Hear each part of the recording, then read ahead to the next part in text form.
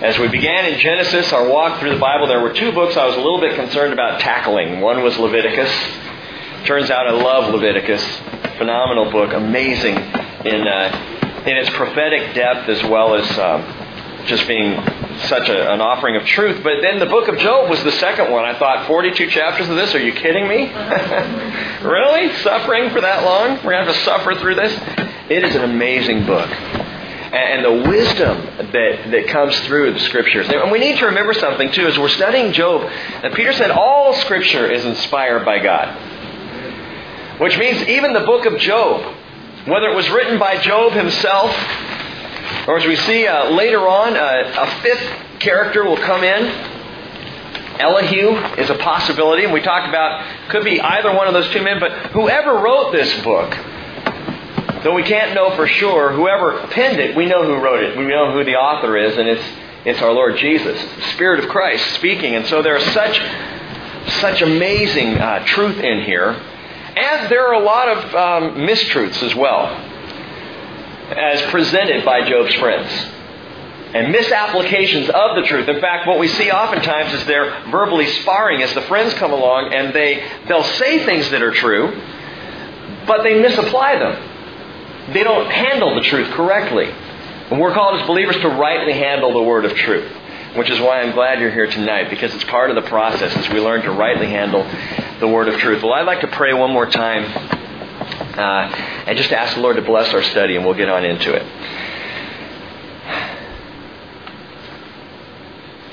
Lord Jesus, your word is truth. We believe this. It's why we have our Bibles open tonight. It's why we gather here.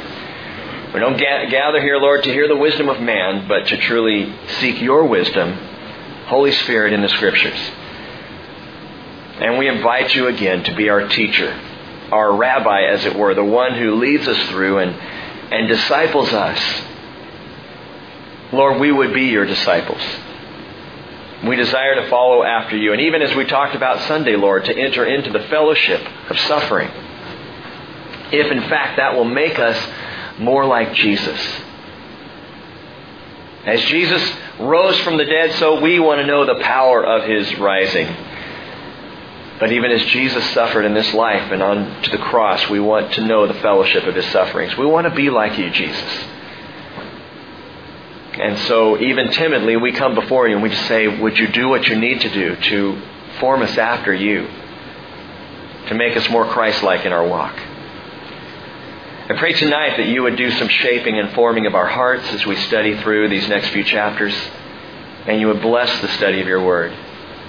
Take us beyond study, Father, beyond intellect, and into the place of the heart and the spirit where we can truly be changed. In Jesus' name, amen. Beginning of chapter 18, Bildad the traditionalist is back. Now, if you've been with us, you know we've been studying through, and these three friends, we have Eliphaz, the first of the friends, and Eliphaz is the theologian. And Bildad's more the traditionalist, and then Zophar, the third one, he's the legalist. And they show this in the conversations and the questions they ask and the condemnations they make against Job. But Bildad is who we begin with tonight, who we're dealing with. It's a tag team approach to debate. You can almost see it like a wrestling match where you've got kind of the 2-on-2 thing, if you've ever watched those very real wrestling matches on TV, and how they'll tag off and the two guys be a 2-on-2 situation. But here's a 3-on-1 situation. Eliphaz tags off on Bildad. Now Bildad steps into the ring to have a second go at suffering Job. But I'm going to go ahead and warn you right now, you've heard it all before. Bildad will shed no new light on things. In fact, I was reminded of Solomon's words in Ecclesiastes 1:9. That which has been is that which will be. And that which has been done is that which will be done. There is nothing new under the sun. And truly there is nothing new from Bildad as he opens his mouth. Just more of the same cliches, the same platitudes. As Bildad places more of a value on traditional religion than he does on a trusted relationship. In fact, as he begins, he reminds me of the lyrics of a big hit song in the 1980s. Those of you who are big Missing Persons fans might remember, what are words for when no one listens anymore? And that's where Bildad begins. He says in verse 1, Bildad the Shuhite responded, how long will you hunt for words? Show understanding, and then we can talk. Why are we regarded as beasts, as stupid in your eyes? How long, Bildad says, will you hunt for words? The thing is, as we go through this dialogue, all four friends, Job included, are hunting for words when they would most benefit by shutting up and listening up. Shutting up and listening up. Their dialogue illustrates a problem for us that is our problem, and it has been since the beginning of creation, since the beginning of mankind, all the way to the end of mankind, and that's our inability to shut up and listen up. We have so many words, my wife can tell you. And we're often hunting for words and pleading our case and not paying attention. Well, I want to show you something. Just so you see the scope of this problem. Again, it starts in the beginning with Adam and Eve. And all the way through, mankind has had this inability just to be quiet and listen. And it continues all the way to the end. If you'll keep your finger there and just turn over to Revelation chapter 13. Revelation 13.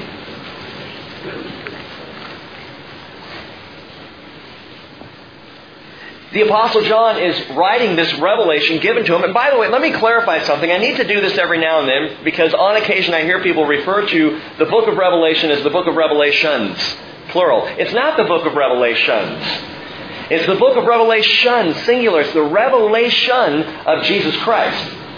That's the essence of the book. That's what it's about. It's not many different revelations of what's going to happen. You know, it is the revelation, the picture of Jesus Himself, the ultimate final picture that we have in Scripture. Well, Revelation chapter 13, beginning in verse 5, tells us about the beast, the Antichrist. The Apostle John writes, "There was given to him a mouth, speaking arrogant words and blasphemies, and authority to act for 42 months was given to him.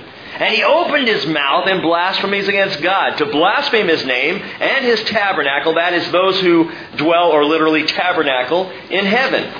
It was also given to him to make war with the saints and to overcome them.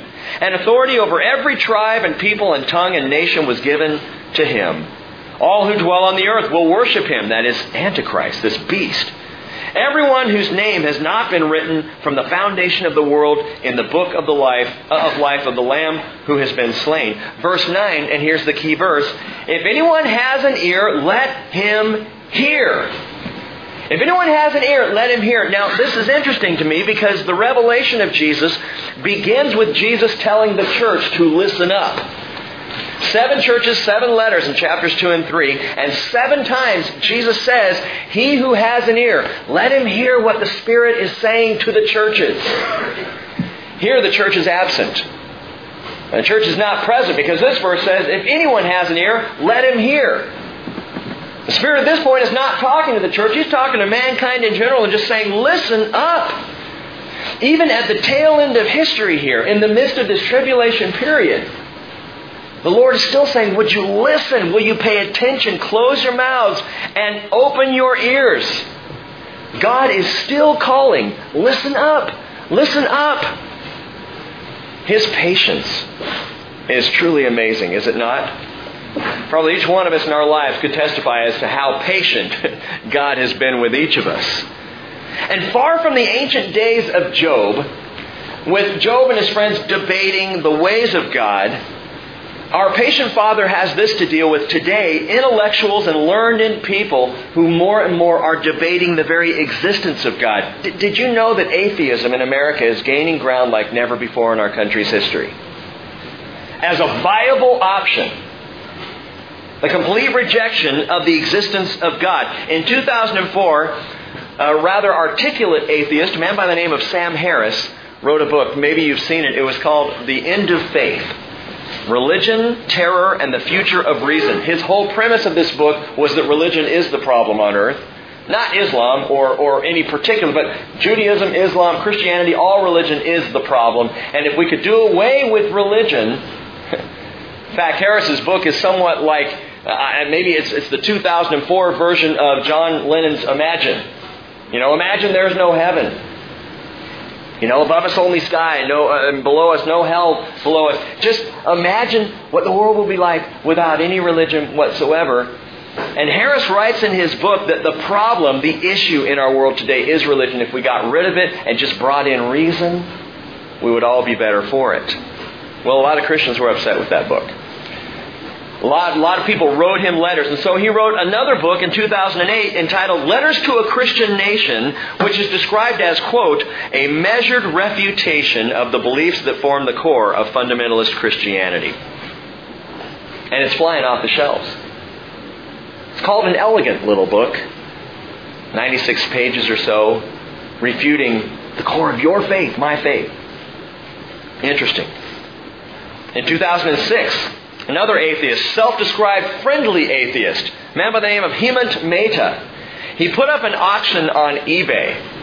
Later it caught headlines in the newspapers about a man who was selling his soul on eBay. Well, truly what Hemant Mehta was doing was putting himself on eBay and saying, hey, to the highest bidder, I'm an atheist, but I'll go to whatever worship services you want me to go to for the highest bidder.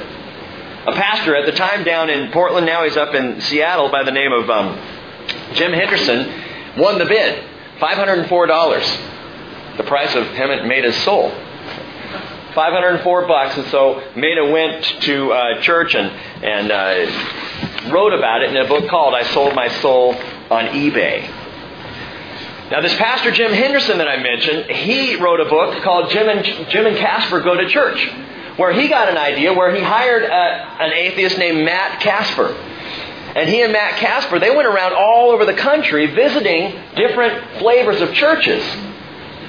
Matt Casper is an atheist and Jim Henderson is a pastor. And the two of them together wrote this book, or Henderson did, called Matt and Casper Go to Church. And it's a dialogue of the experience of this atheist coming into church services and how he reacted to all of it.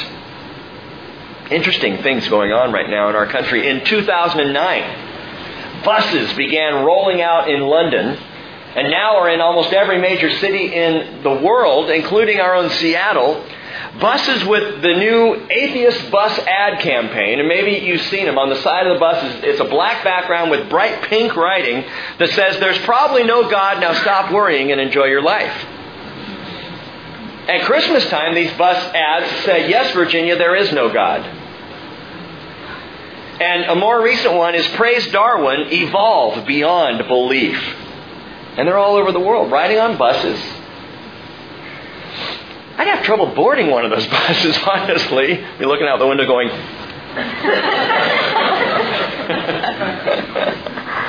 Now, I realize I approach this whole thing from the perspective of faith. You do too. It's likely why you're here tonight, is you're here out of belief in Jesus. And when you hear things like the growing number of atheists out there and the growing voice of atheism, it probably is a bit disturbing to you.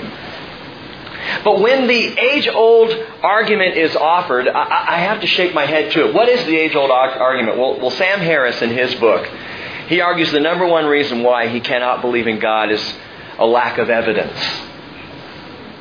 Lack of evidence.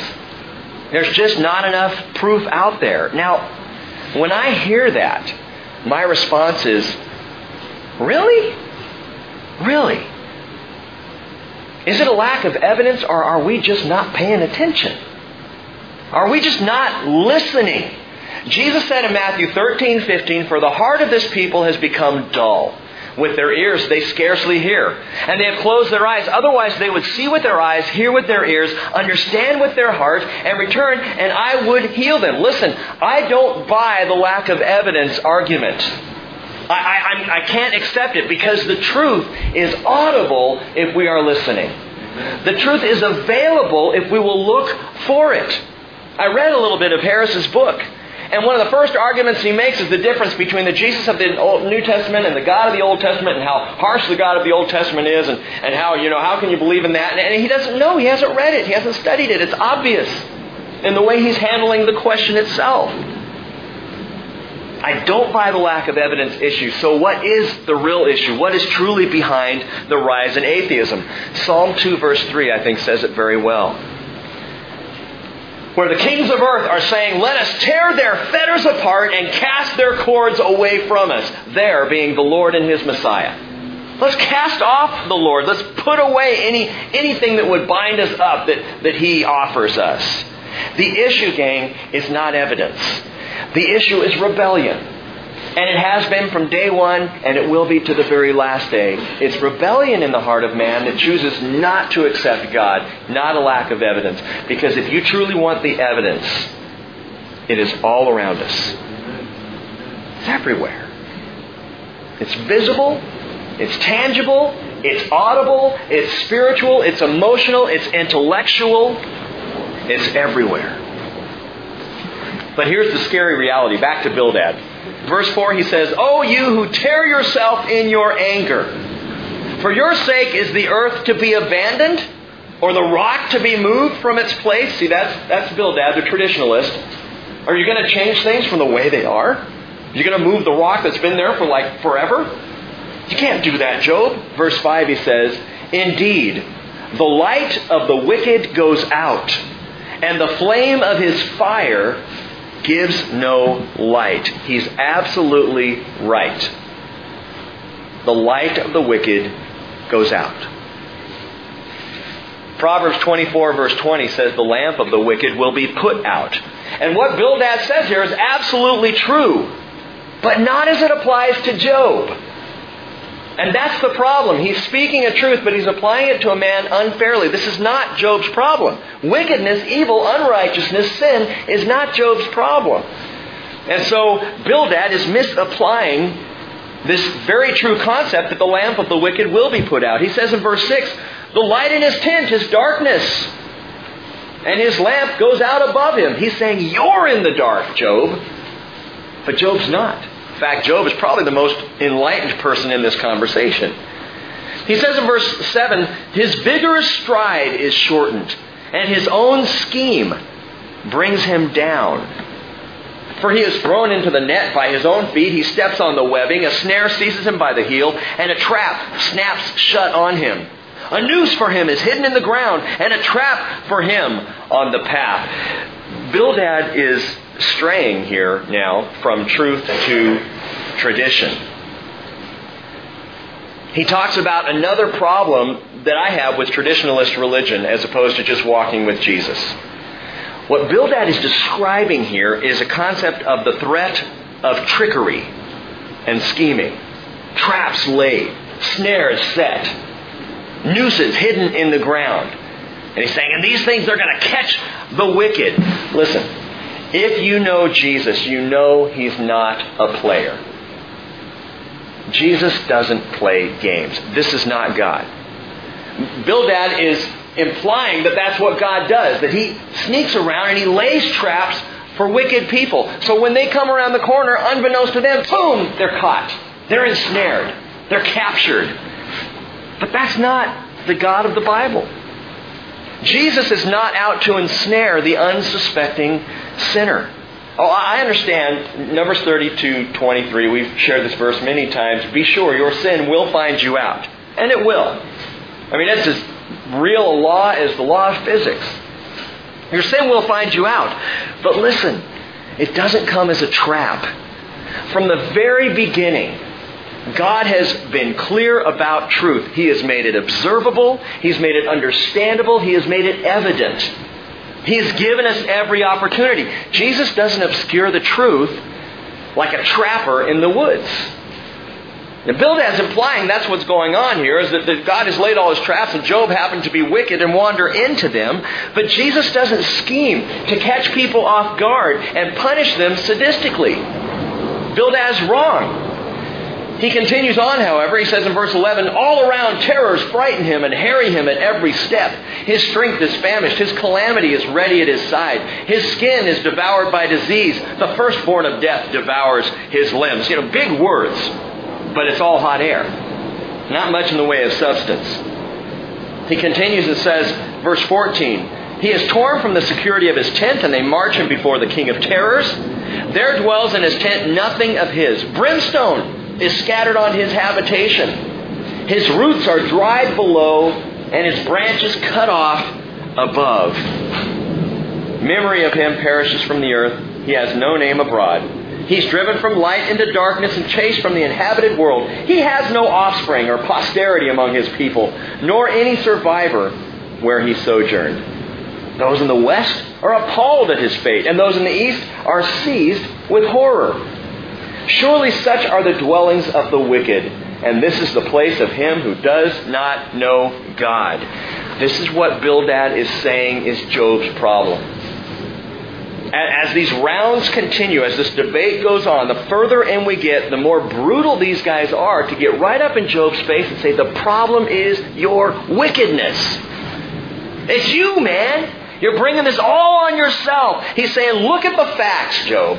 Let the facts speak here. We know that this is the outcome of the wicked person.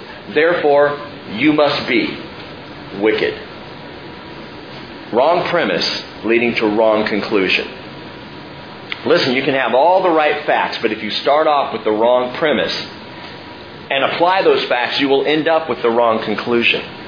You begin with the right premise. God is a God of mercy, God of love, God of grace. Once you apply all the facts, you will end up in the right place with the right premise. Bildad does not. Chapter 19, verse 1. So Job responded, how long will you torment me and crush me with words? These 10 times you have insulted me. 10 times? That's a Hebrew idiom. It means often. You guys have continually been insulting me. And you're not ashamed to wrong me, Job says. Even if I have truly erred, my error lodges with me. What does that mean? It means simply, it's my problem, not yours. What are you all upset about? Why are you guys getting all over me? If I have sinned, it's my fault, it's my problem. And you guys are acting like we're all, you're afraid of something here. He says in verse 5, if indeed you vaunt yourselves against me and prove my disgrace to me, know then, watch this, know then that God has wronged me and has closed his net around me. How so, Job? Job has no doubt this all has something to do with God. I mean, he has figured that out. God's doing something here. He can't figure out what. He's not sure why these sufferings, these pains are happening. But Job knows this has to do with God. There's something up here. But he's saying, if I have in fact sinned, some great sin here, God has wronged me by catching me in it. Do you understand what he's saying? It is not in the nature of God to catch you in your sin. God has wronged me. If I've sinned and I don't know, then it's not fair. He laid a trap for which I was not fairly warned or prepared. And you know what? Job's right. That's not God. Again, he's not out there like the hunter in the woods seeking to trap you, to sneak up on you and go, ha, I got you. Now, sadly, many in the world think of God this way. They think that God is just waiting to nail them. He's watching. And you slip up, oh, he's going to get you.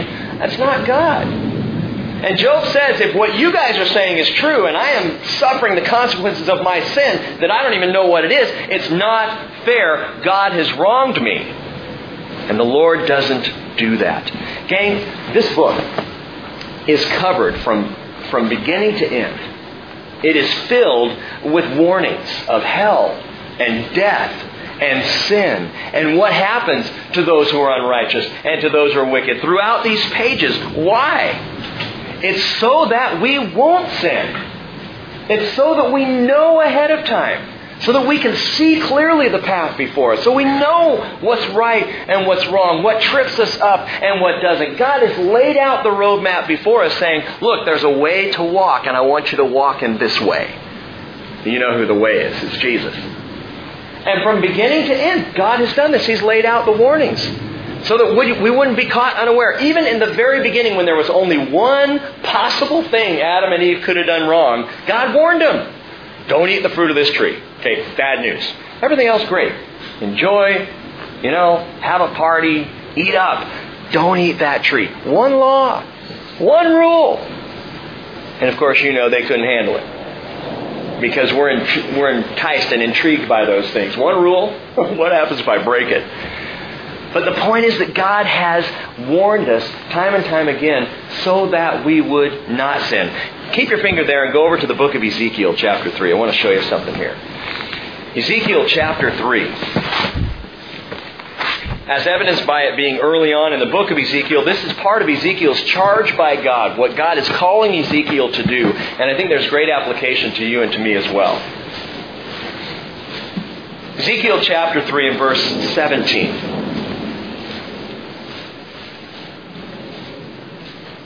The Lord speaking to Ezekiel says the following.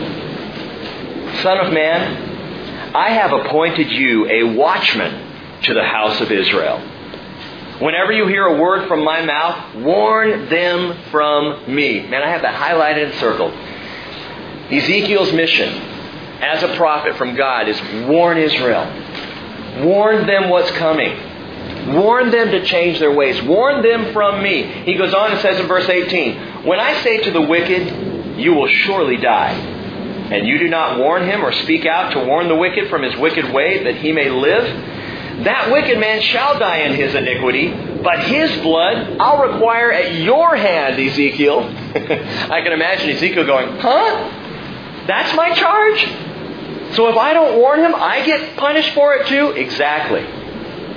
Because you see, God is very serious that everybody have opportunity, that everybody have a clear and fair warning. God is completely fair.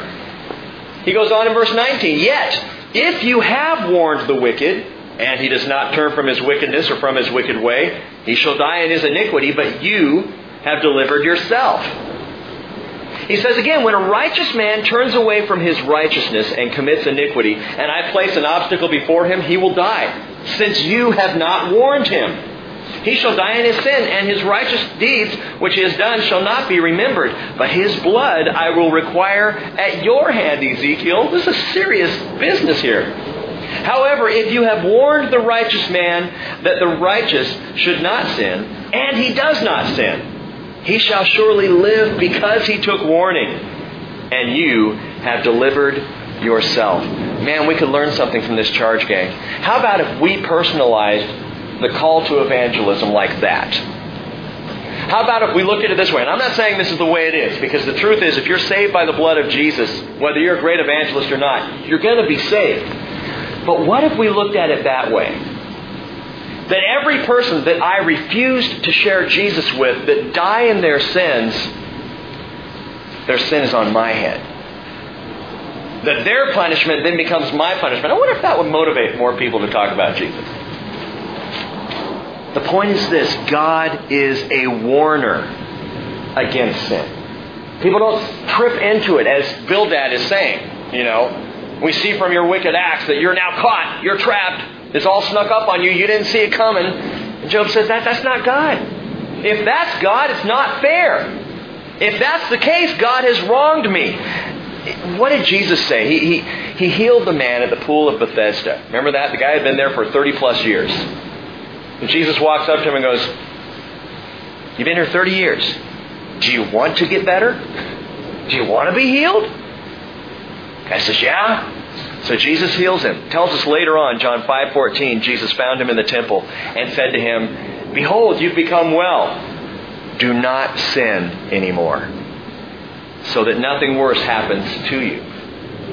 A lot of people have speculated maybe that's why the guy was lame in the first place. It had to do with some sin choice that he had made. But Jesus warns him, don't sin anymore. How about the woman caught in adultery? John chapter 8. A famous story about how the Pharisees drag her before Jesus. They throw her down in front of him. They're accusing, they're condemning, and he says, let the most righteous among you go ahead and cast the first stone, and they walk away. We're told in John 8:10 that straightening up, Jesus said, woman, where are they? Did no one condemn you? She said, no one, Lord. Remember what Jesus said? I do not condemn you either.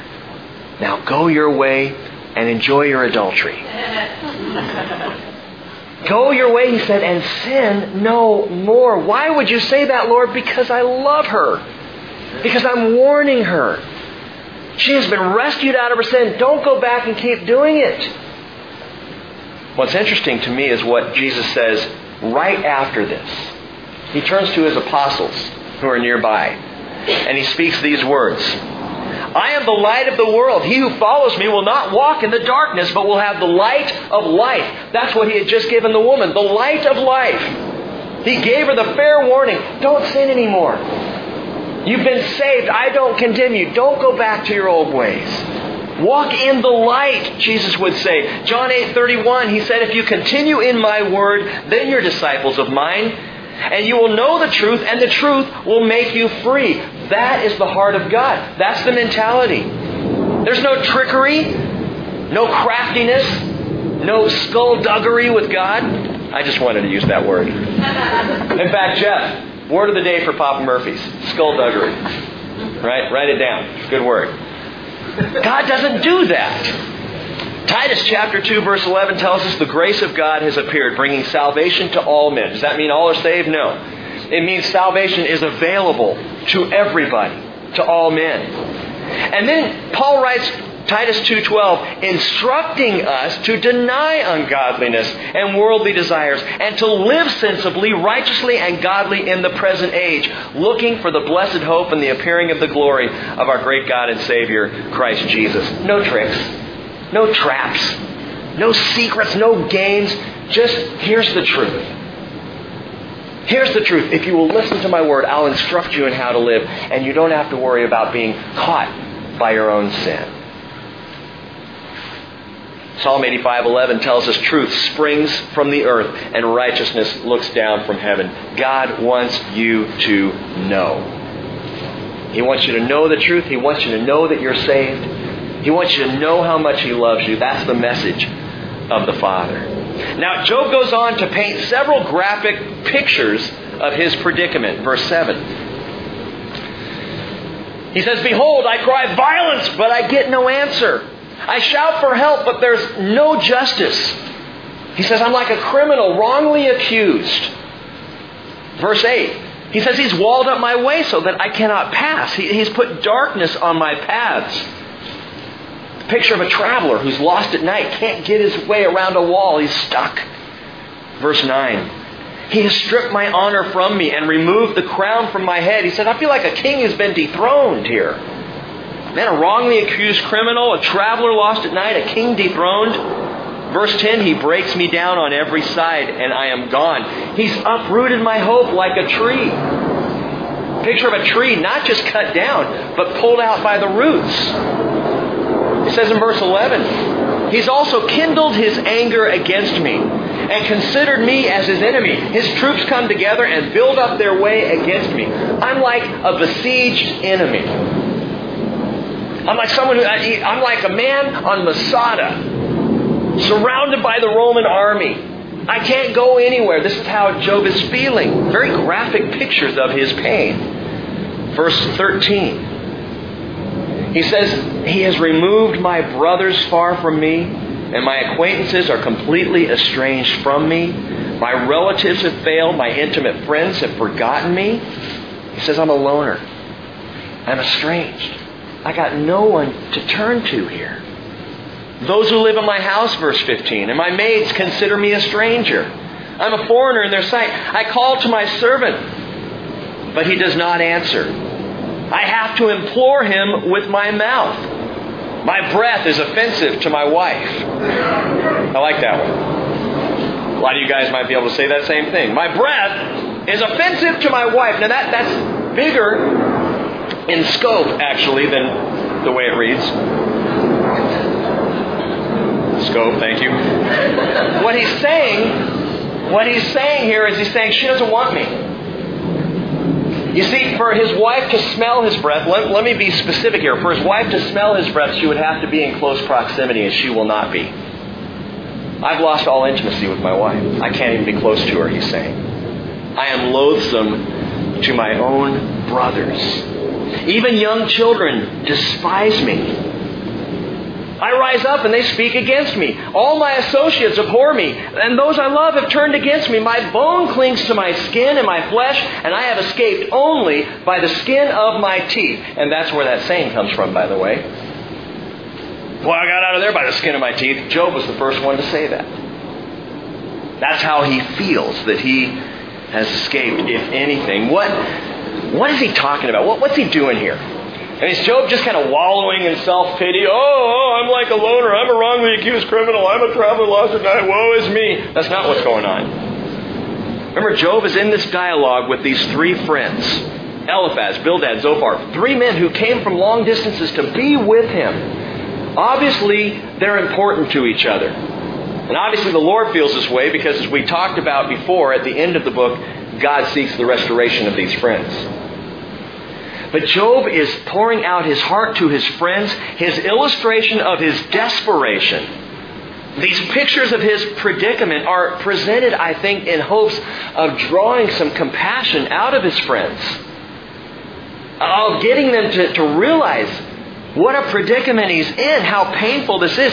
He's seeking some compassion. In fact, he's begging for it. Watch the very next verse. Pity me! Pity me, oh my friends! Come on, guys!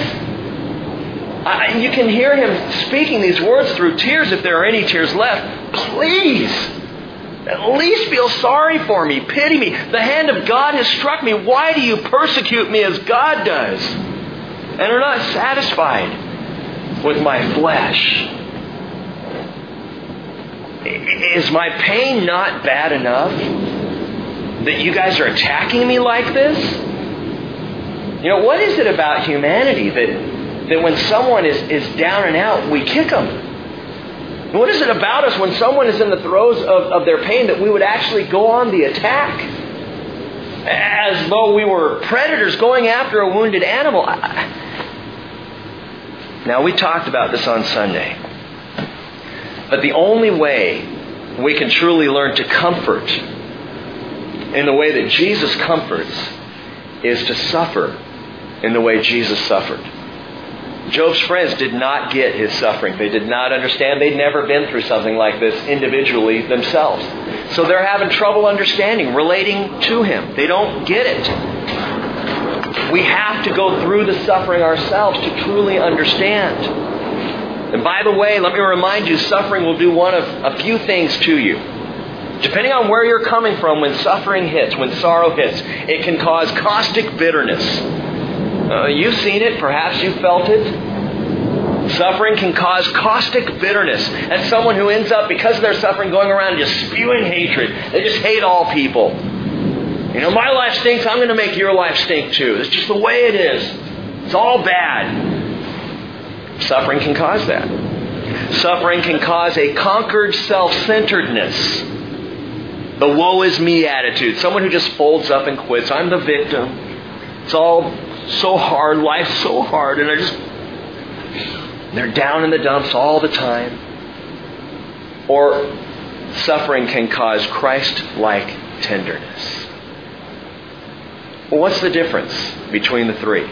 It all depends on your relationship with Jesus. Man, if you know the tenderness of Christ, if you know the grace of Christ, if you understand how passionate He is for you, how much He loves you, then even when you go through the worst of suffering, it's not going to bring out bitterness. It's not going to bring out self-pity. It's going to bring out a tenderness that is like the tenderness of Jesus if you're walking in relationship with Him. And that's how you're able to comfort with the comforts with which you yourself have been comforted by Jesus Christ. 2 Corinthians chapter 1, Paul says. How you respond to suffering, what suffering accomplishes in you, depends on how you see Him. Now watch this. Wonderfully, in his desperation, probably his greatest moment of despair here, Job turns to Jesus. Watch this. He says in verse 23, "Oh, that my words were written. Oh, that they were inscribed in a book." They are. "That with an iron stylus and lead they were engraved in the rock forever. As for me, I know that my Redeemer lives, and at the last He will take His stand on the earth. Even after my skin is destroyed, yet from my flesh I shall see God, whom I myself shall behold, and whom my eyes will see, and not another." Gang, desperation truly does bring about revelation. "I shall see God," Job cries out. "I know my Redeemer lives," he says. "At the last, He will take His stand on the earth." Man, he says these words, and I don't know about you, but my heart starts to pump. I start to get excited because I can relate. I will see my God. At the last, I know He's going to stand on the earth. My eyes will see my Redeemer. I'm convinced of this. I know this to be true. Job is pouring out. These are amazing words of faith. The Gospels haven't even been written. Hey, the Bible hadn't even been written yet. I mean, if this is where we think it is timeline-wise, 4,000 years ago, then Job is saying something that hasn't been written, that hasn't even been inferred, that hasn't even been prophesied yet. He is saying, I know I have a Redeemer. I know He's coming back. I know I'm going to see Him, and I know His feet are going to stand on this earth. And in my flesh, Job says, I will see God. Wow. Wow. Man, we have the whole Bible. And yet how often do you have someone stand up and make such a proclamation of faith as that? Isaiah chapter 64 verse 1 wrote, "Oh, that you would rend the heavens and come down, that the mountains might quake at your presence. As fire kindles the brushwood, as fire causes water to boil, to make your name known to your adversaries, that the nations may tremble at your presence." Oh man, I pray for that. Especially when the name of God or the church or Christianity is maligned in the media, I just sit there and I think, I cannot wait till He shows up. Man, CNN, cover that.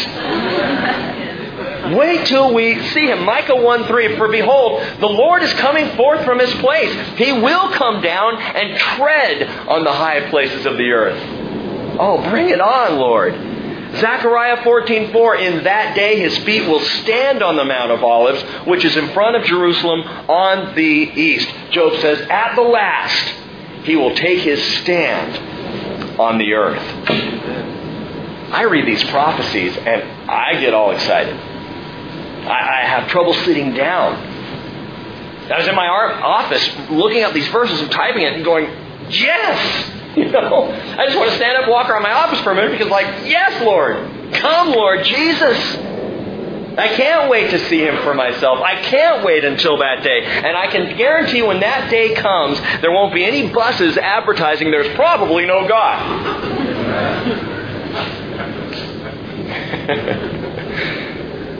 I can't wait to see what all these prophets proclaim. From the earliest days forward, including Job himself. Gang, you just read a prophecy by the Spirit of God, penned in this book 4,000 years ago, before Moses came along, before the law, before the Hebrew Scriptures were written, before Jesus came, a prophecy. And we're going to look at more of these Sunday morning. I don't want to go too far into that right now because we will take a longer look at this section of verses. But Jesus Himself, at the tail end of things, being quoted ahead of time, what He will say, what He is saying to John, Revelation 22:12 says, "Behold, I'm coming quickly, and my reward is with me to render to every man according to what he has done. I am the Alpha and the Omega, the first and the last, the beginning and the end." Revelation 22:20 says, "He who testifies to these things says, Yes, I am coming quickly. Amen. Come, Lord Jesus." And I can't wait. And there is more here, which we're going to have to wait for until Sunday. We'll come back and look at together. Now at this point, Job probably gets physically ill. I imagine him, I can see him saying, "I know my Redeemer lives." And he's kind of standing up, and yet the quality of his life is so pathetic, so dismal that he drops back down. Verse 27 at the end, he says, my heart faints within me. Literally, he says, "My kidneys fail in my loins," which may mean he is incontinent here, which is sad. It may mean he's having trouble even keeping anything in at this point. Whatever's going on, Job has to settle down. Verse 28, he says, "If you say, how shall we persecute him? And what pretext for a case against him can we find?" Job says, "Then be afraid of the sword for yourselves. For wrath brings the punishment of the sword, so that you may know there is judgment." Guys, Job says, if you're going to judge me for something unseen like this, watch out. If this is what you're looking for, be careful. If that's how you see God, you think I'm in bad shape, the sword of judgment is coming round. And Jesus said, don't judge, so that you will not be judged. It's very simple. Don't presume to judge for God, because your own judgment will be on your own head. Jesus says, the way you judge, you will be judged. And by your standard of measure, it will be measured to you. Tag. Zophar's back in the ring. Chapter 20. Good news, this is the last time we hear from Zophar. He says, therefore, Zophar the Naamathite answered, therefore my disquiet. Anyone who starts a sentence with therefore, what's going on with this guy? Therefore my disquieting thoughts make me respond, even because of my inward agitation. I listen to the reproof which insults me, and the spirit of my understanding makes me answer. The spirit of my understanding. Paul said in 1 Corinthians 8:1 that knowledge puffs up. This guy is a puffy man. Verse 4. Do you know this from of old, from the establishment of man on earth, that the triumphing of the wicked is short, and the joy of the godless momentary? Though his loftiness reaches the heavens, his head touches the clouds. He says he perishes forever like his refuse. Nice. Those who have seen him will say, where is he? He flies away like a dream. They cannot find him. Even like a vision of the night, he is chased away. The eye which saw him sees him no longer, and his place no longer beholds him. His sons, Zophar says, favor the poor, or literally they seek the poor, because they themselves are so impoverished. They're seeking the poor. They're beggars. And his hands give back his wealth. His bones are full of his youthful vigor, but it lies down with him in the dust.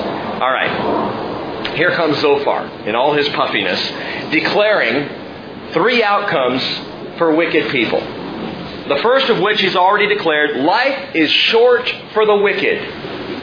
If you're wicked, life is short. Has that been your experience?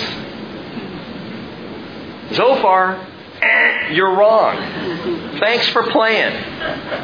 I wonder, what would Zophar say about Jim Elliott or Nate Saint, those missionaries, a team of 5 who went down to the Auca Indians in Ecuador to try and bring the gospel to them, and all 5 were murdered by the Aucas.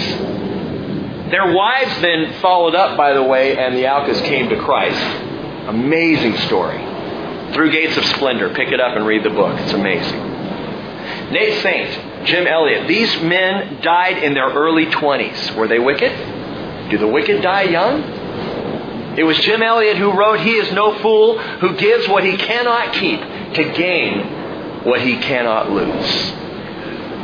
Can you imagine? Man, buy Through Gates of Splendor and read it, because you get a lot of journal excerpts from Jim Elliott that are absolutely astounding, that a guy in his 20s would have the spiritual depth and insight and wisdom that Jim Elliott had. It's astounding.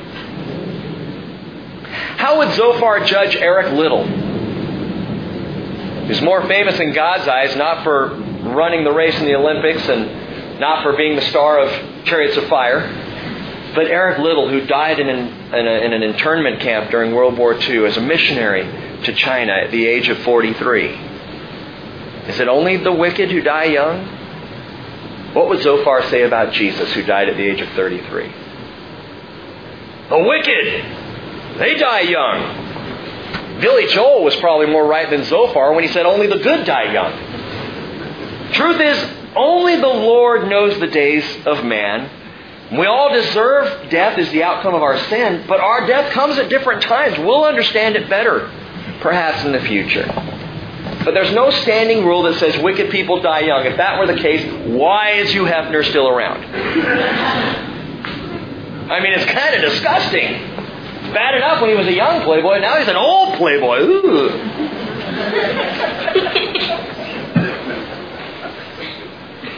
Zophar goes on and says, life is short for the wicked. He says, pleasure is passing for the wicked. Verse 12. Though evil is sweet in his mouth, and he hides it under his tongue, though he desires it and will not let it go, but holds it in its mouth, yet his food in his stomach is changed to the venom of cobras within him.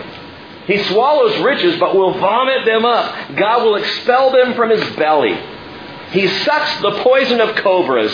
The viper's tongue slays him. He does not look at the streams, the rivers flowing with honey and curds. Zophar says that pleasure is like an M&M under the tongue. You ever done that? You take the M&M, you stick it in your mouth. No one knows you've got it. You just got this little secret pleasure going on in your mouth. Maybe I'm the only one.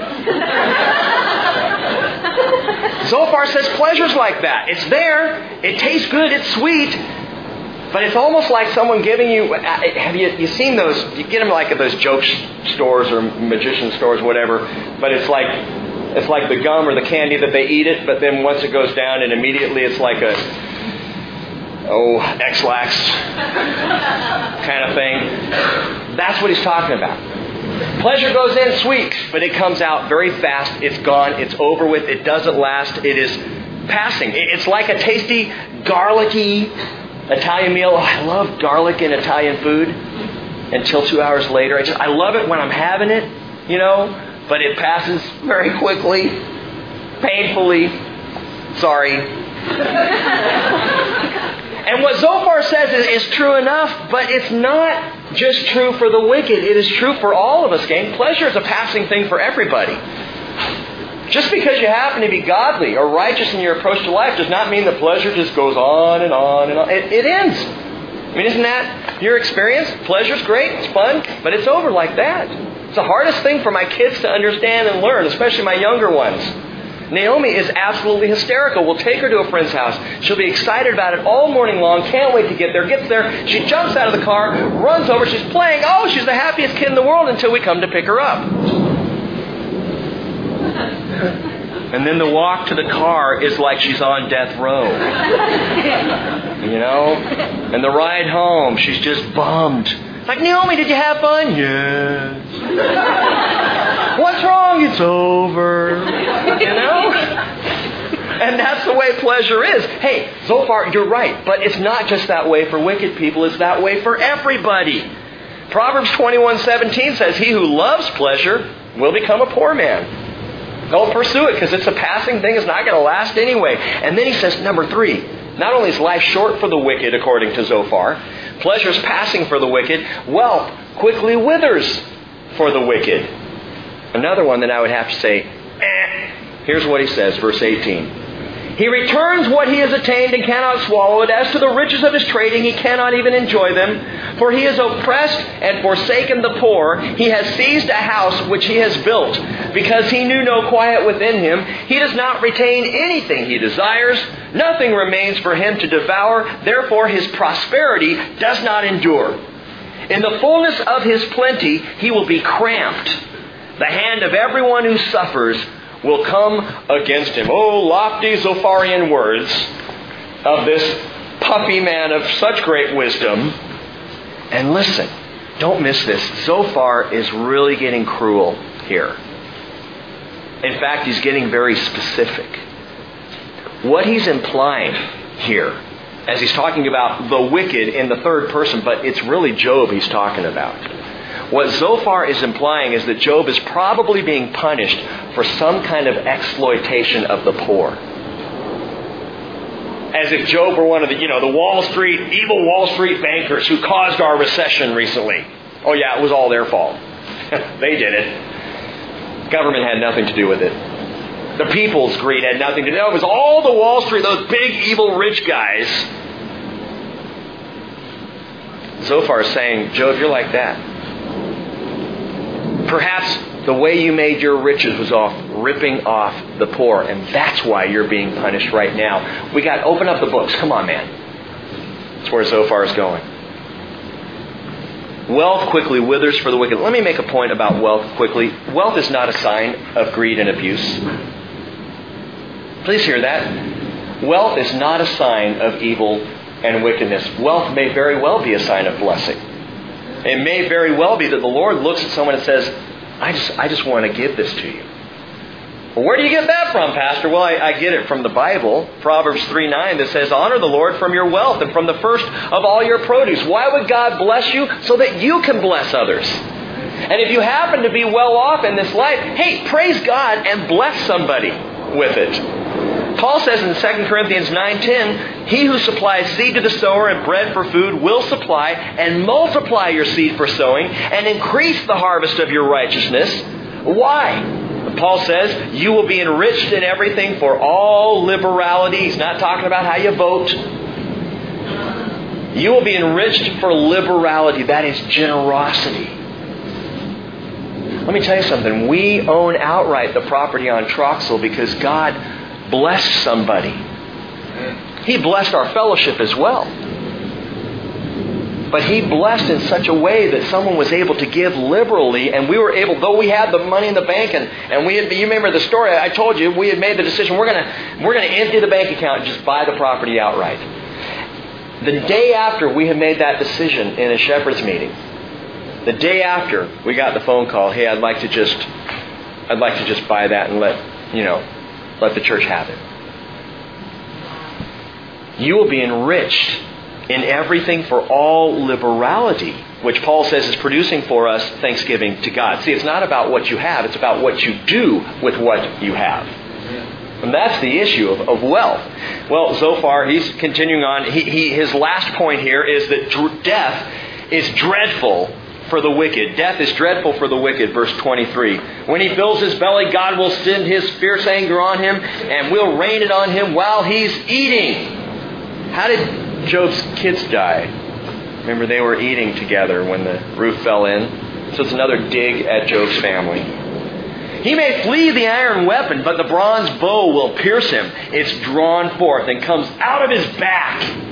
Even the glittering point from his gall. He's talking about a guy who's just got a wicked guy who's gotten skewered by the arrow of God's wrath. Saying this is what happens to wealthy or to wicked people. He says terrors come upon him. That's a favorite theme of Eliphaz, Zophar, and Bildad, all three. They love to say terrors come upon him. See, you're terrified, Job. That's because you're wicked. Terrors come upon him. Complete darkness is held in reserve for his treasures. An unfanned fire will devour him. It will consume the survivor in his tent. The heavens will reveal his iniquity. The earth will rise up against him. The increase of his house will depart. His possessions will flow away in the day of his anger. This is the wicked man's portion from God, even the heritage decreed to him by God. Death is dreadful for the wicked. So far, if death is particularly painful or decidedly dreadful, what you're saying is then you must be wicked. And your friend here who's dying in front of you, what you're saying is he's got to be wicked. Because wicked people have horrible deaths, is what he's saying. Let me ask you this again. Has that been your experience in the world? Do wicked people always have horrible deaths? I wonder again what Zophar would have said about the cross of Jesus Christ. The most horrible death ever experienced on planet Earth. Would Zophar say, wicked? By his legalistic standard of measure, the cross of Christ is proof of the wickedness of Christ Jesus. Now you and I know there was wickedness on Christ because He took all of our sin on Him. But Christ, prior to the cross, lived, an absolutely pure, absolutely sinless life. And yet, if Zophar is judging, he would have to say, there's got to be something here. There's got to be some wickedness here. Is Zophar 100% wrong? He's wrong on several points. He's right on a few. He's not 100% wrong with information. But like Bildad, like Eliphaz, he's 110% wrong with application.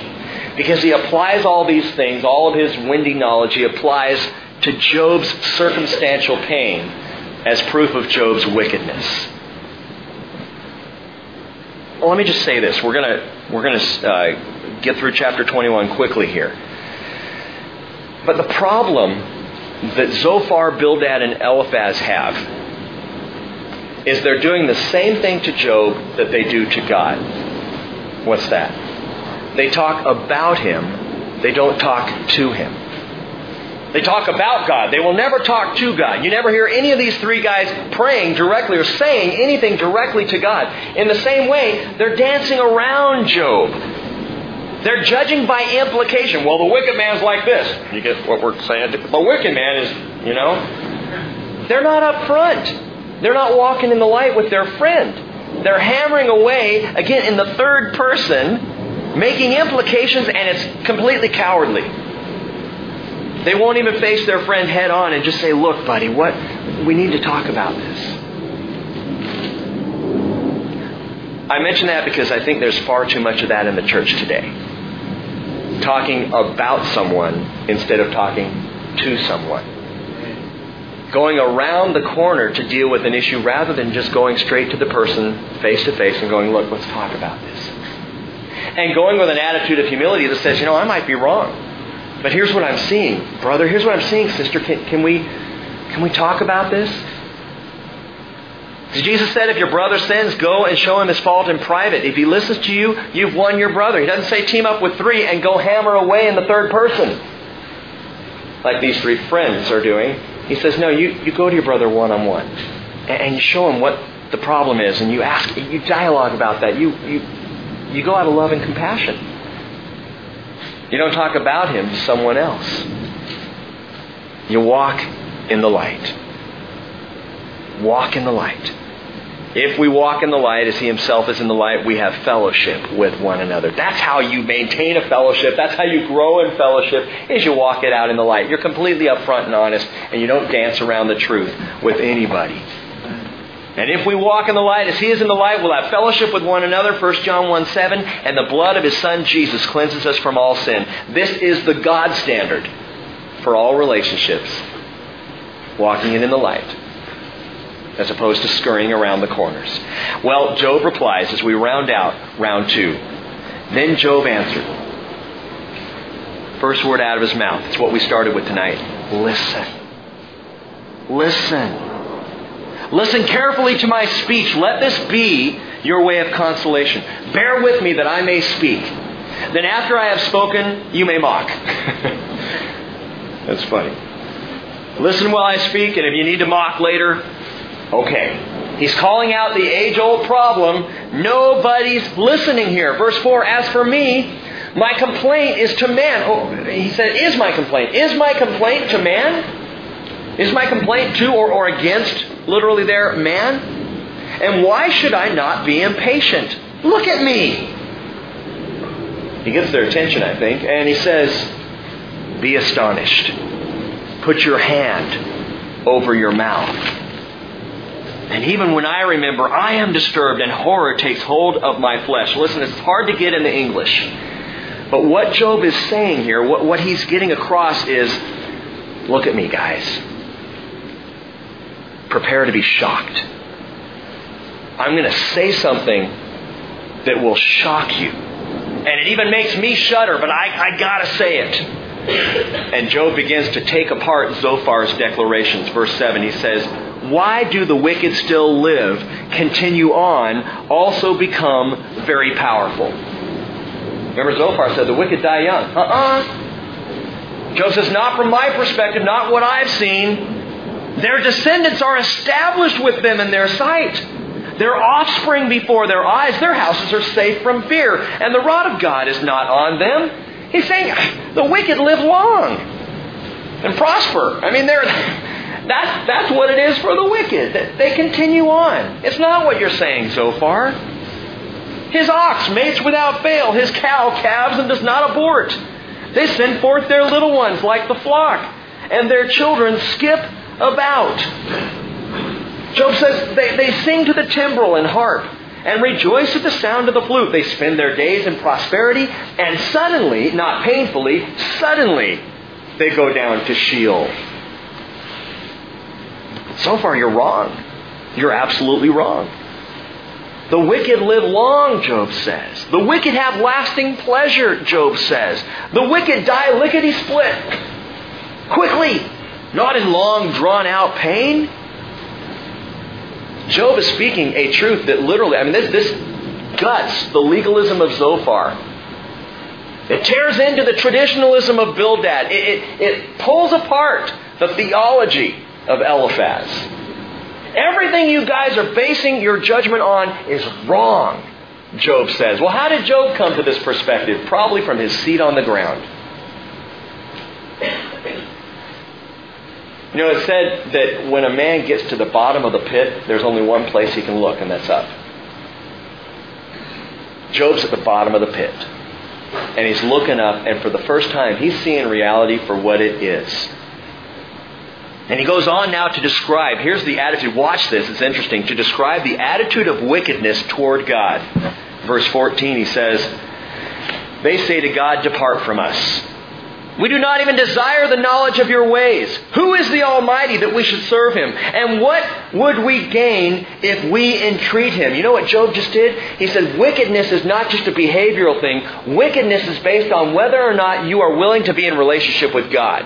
That's wickedness. According to Bildad, Eliphaz, and Zophar, wickedness is what you do.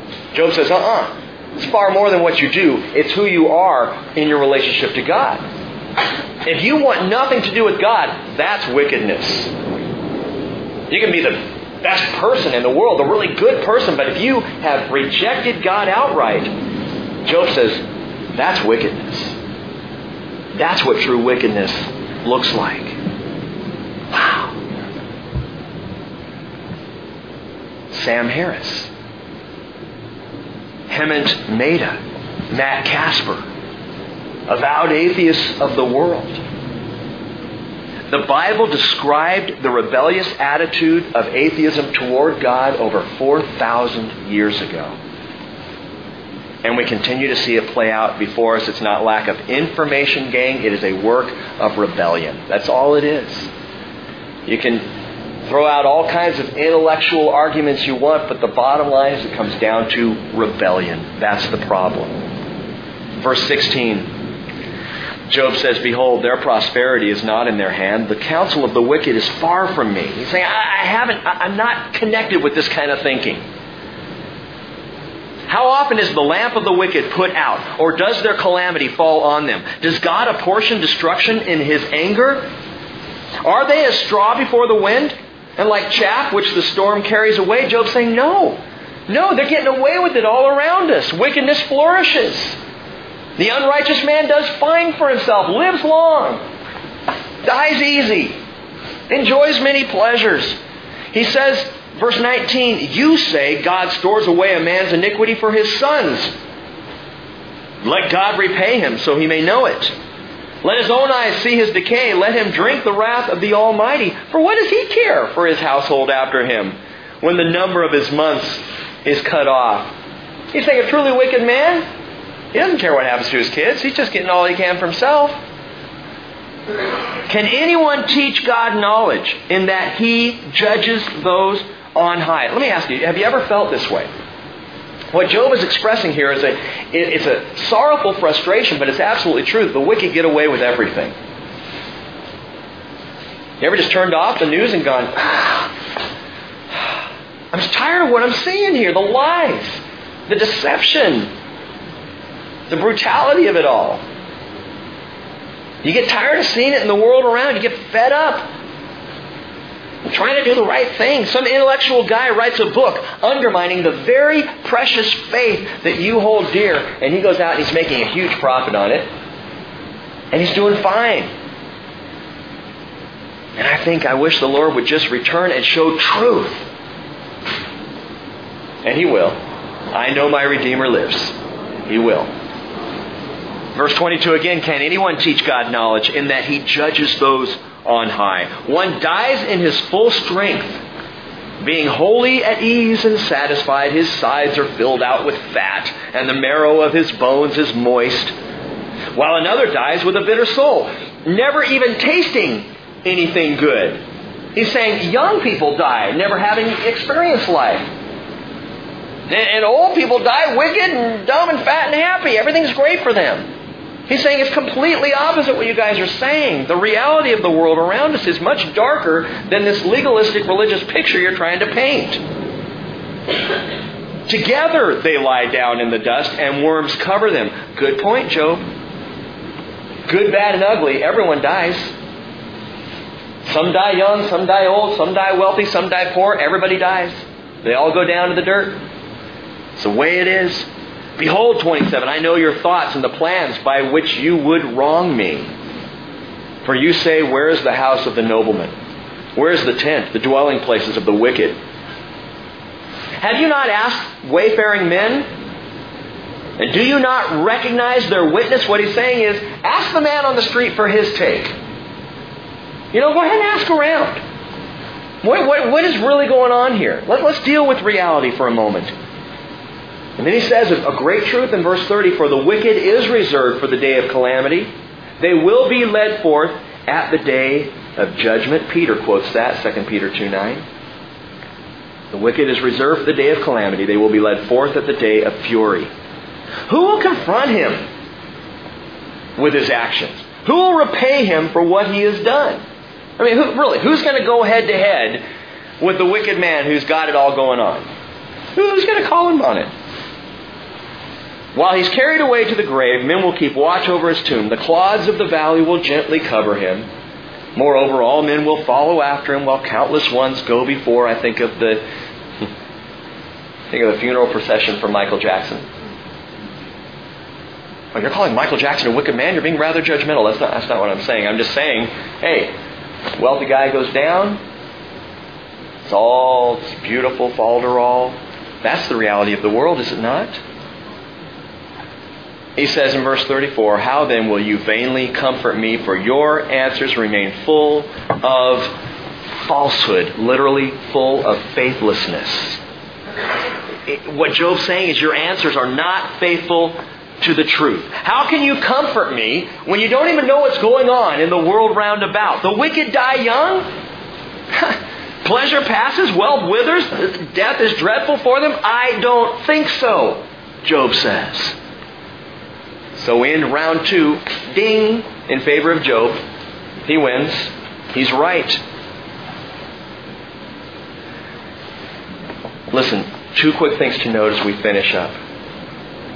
Because I don't want you to leave you in the place where Job is right now, which is just kind of like, wow, bummer.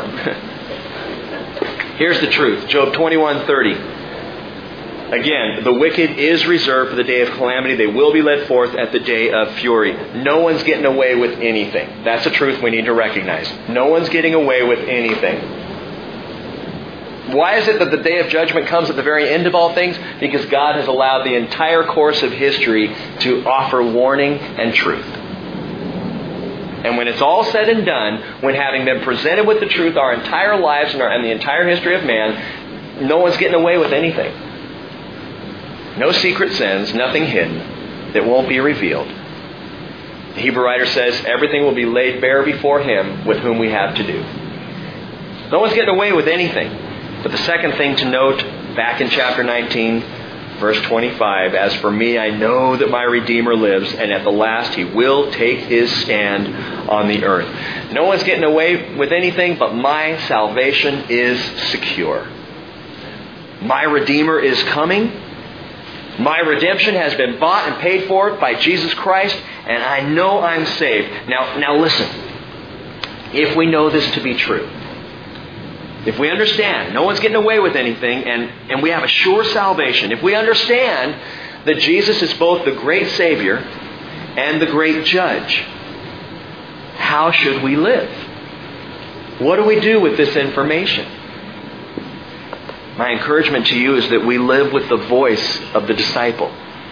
As we talked about Sunday, Isaiah 50 verse 4, the Lord God has given me the tongue of the disciples, or the tongue of disciples, that I may know how to sustain the weary one with a word.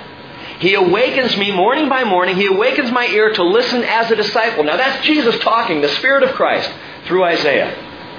But the application is for us to live as a disciple that we might sustain a weary one with a word.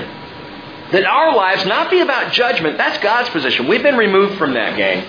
That's not our role, not our place. Our place is to bring comfort to a comfortless world. To bring the truth of Jesus into the marketplace of wickedness. Not judging as we go, but loving as we go. It's the Lord's call to Ezekiel. Man, be a watchman for Israel. Be one who brings warning, not out of judgmentalism, but out of love. Warn the world about us. Look, this is the truth. And I love you too much not to tell you what's going on. We have a role to play and a job to do if we're willing to accept it. Confront corruption with compassion. Warn the wicked along the way, all the while knowing your Redeemer lives. Let me put it this way. After all that I've said about Sam Harris and Matt Casper and Hemant Mehta and other atheists in the world, the atheist is not my enemy. He's not your enemy. I'm actually going to pick up Sam Harris's book, Letters to a Christian Nation, mainly because I want to talk to you about it and refute it. But he's not my enemy. How could that Pastor Jim Henderson travel with Matt Casper, an atheist, all over just getting information and not tell him how sinful and wrong he is? Well, because Casper is not Jim Henderson's enemy. The way I read it in Scripture, we have one enemy. Satan. And as far as the rest of humanity goes, the atheist out there, the person who is completely anti my faith, is not my enemy. He's a lost soul. He's someone who needs Jesus as desperately as I need Jesus. I was watching last night, I'll admit it, American Idol. And I was processing, because I've been studying this stuff through the week. And as I watched, Ellen DeGeneres is on there. And I don't have a whole lot of, good feelings for Ellen DeGeneres and her, the whole lesbian thing and how she has really been an example, a poor example for that in our world. And so, but I'm watching it. I'm thinking about this, processing. The atheist is not my enemy, and he's not the threat to my faith. And how do I feel about those who set themselves against me and truly are set against God? And I'm watching Ellen, and it happened to be the episode, if you've ever seen American Idol, where all the singers are coming in one at a time, and the judging panel is telling them whether or not they made it. I was stunned at how compassionate Ellen DeGeneres was. It kind of bothered me. She's a lesbian. How can she be so nice? And God said something to me as I'm watching this. You know what? Ellen's out there. Sam Harris is out there. All these people, they're just sinners who need Jesus. She's a nice person. She's messed up. But she could show compassion just like anybody. I've seen Christians show less compassion than she showed on the show last night. I know it's all for TV and probably the whole thing was an act, but still. I was really impressed as the judges were trying to tell them the way that you could tell when some of these kids who didn't make it are crying and walking off. You could see the look on her face, like how painful this was for her. And I thought, wow, she's a human being too. And I point that out for this reason, gang. We dehumanize non-Christians and we don't have any place to do it. Jesus didn't.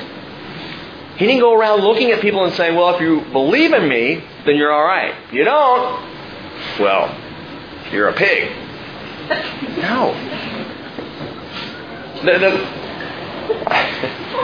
I came to seek and save the lost, he said. Hey, the healthy don't need a physician, the sick do.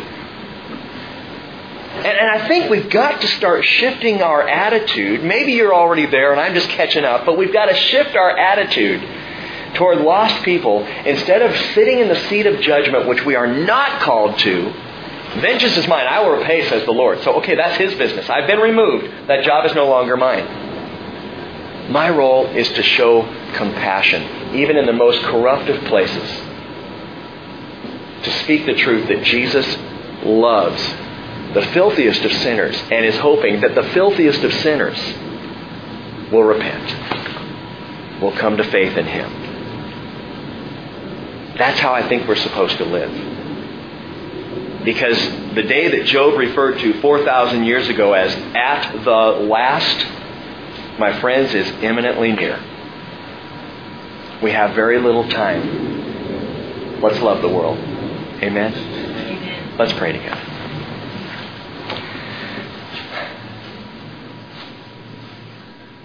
Father, again, I ask, Lord, not that you fill our heads with knowledge, but our hearts with compassion. That, Lord, you would alter our perspective. And I thank you, Father, for shaking me up a little bit this week. And maybe taking a little more of the edge off of my tendency to judge. Father, we need to be compassionate because you, Father, have been compassionate to us. And Lord, I just ask that you will work in each of our lives individually tonight, all of us who have shared this together. I pray you'll work in the life of this fellowship, that we will continue to grow as a compassionate people. I pray, Father, you will pour out this message of grace in your church. As the days are waning and wickedness is on the rise and people are rejecting, Lord, I fear people are rejecting you often because we misrepresent you. And so I pray that you will make us a people who show love first and offer all the answers and truly would have a heart and a care for those who are lost rather than disgust. Father, thank you for the book of Job. Thank you for our time this evening. We pray in Jesus' name. Amen.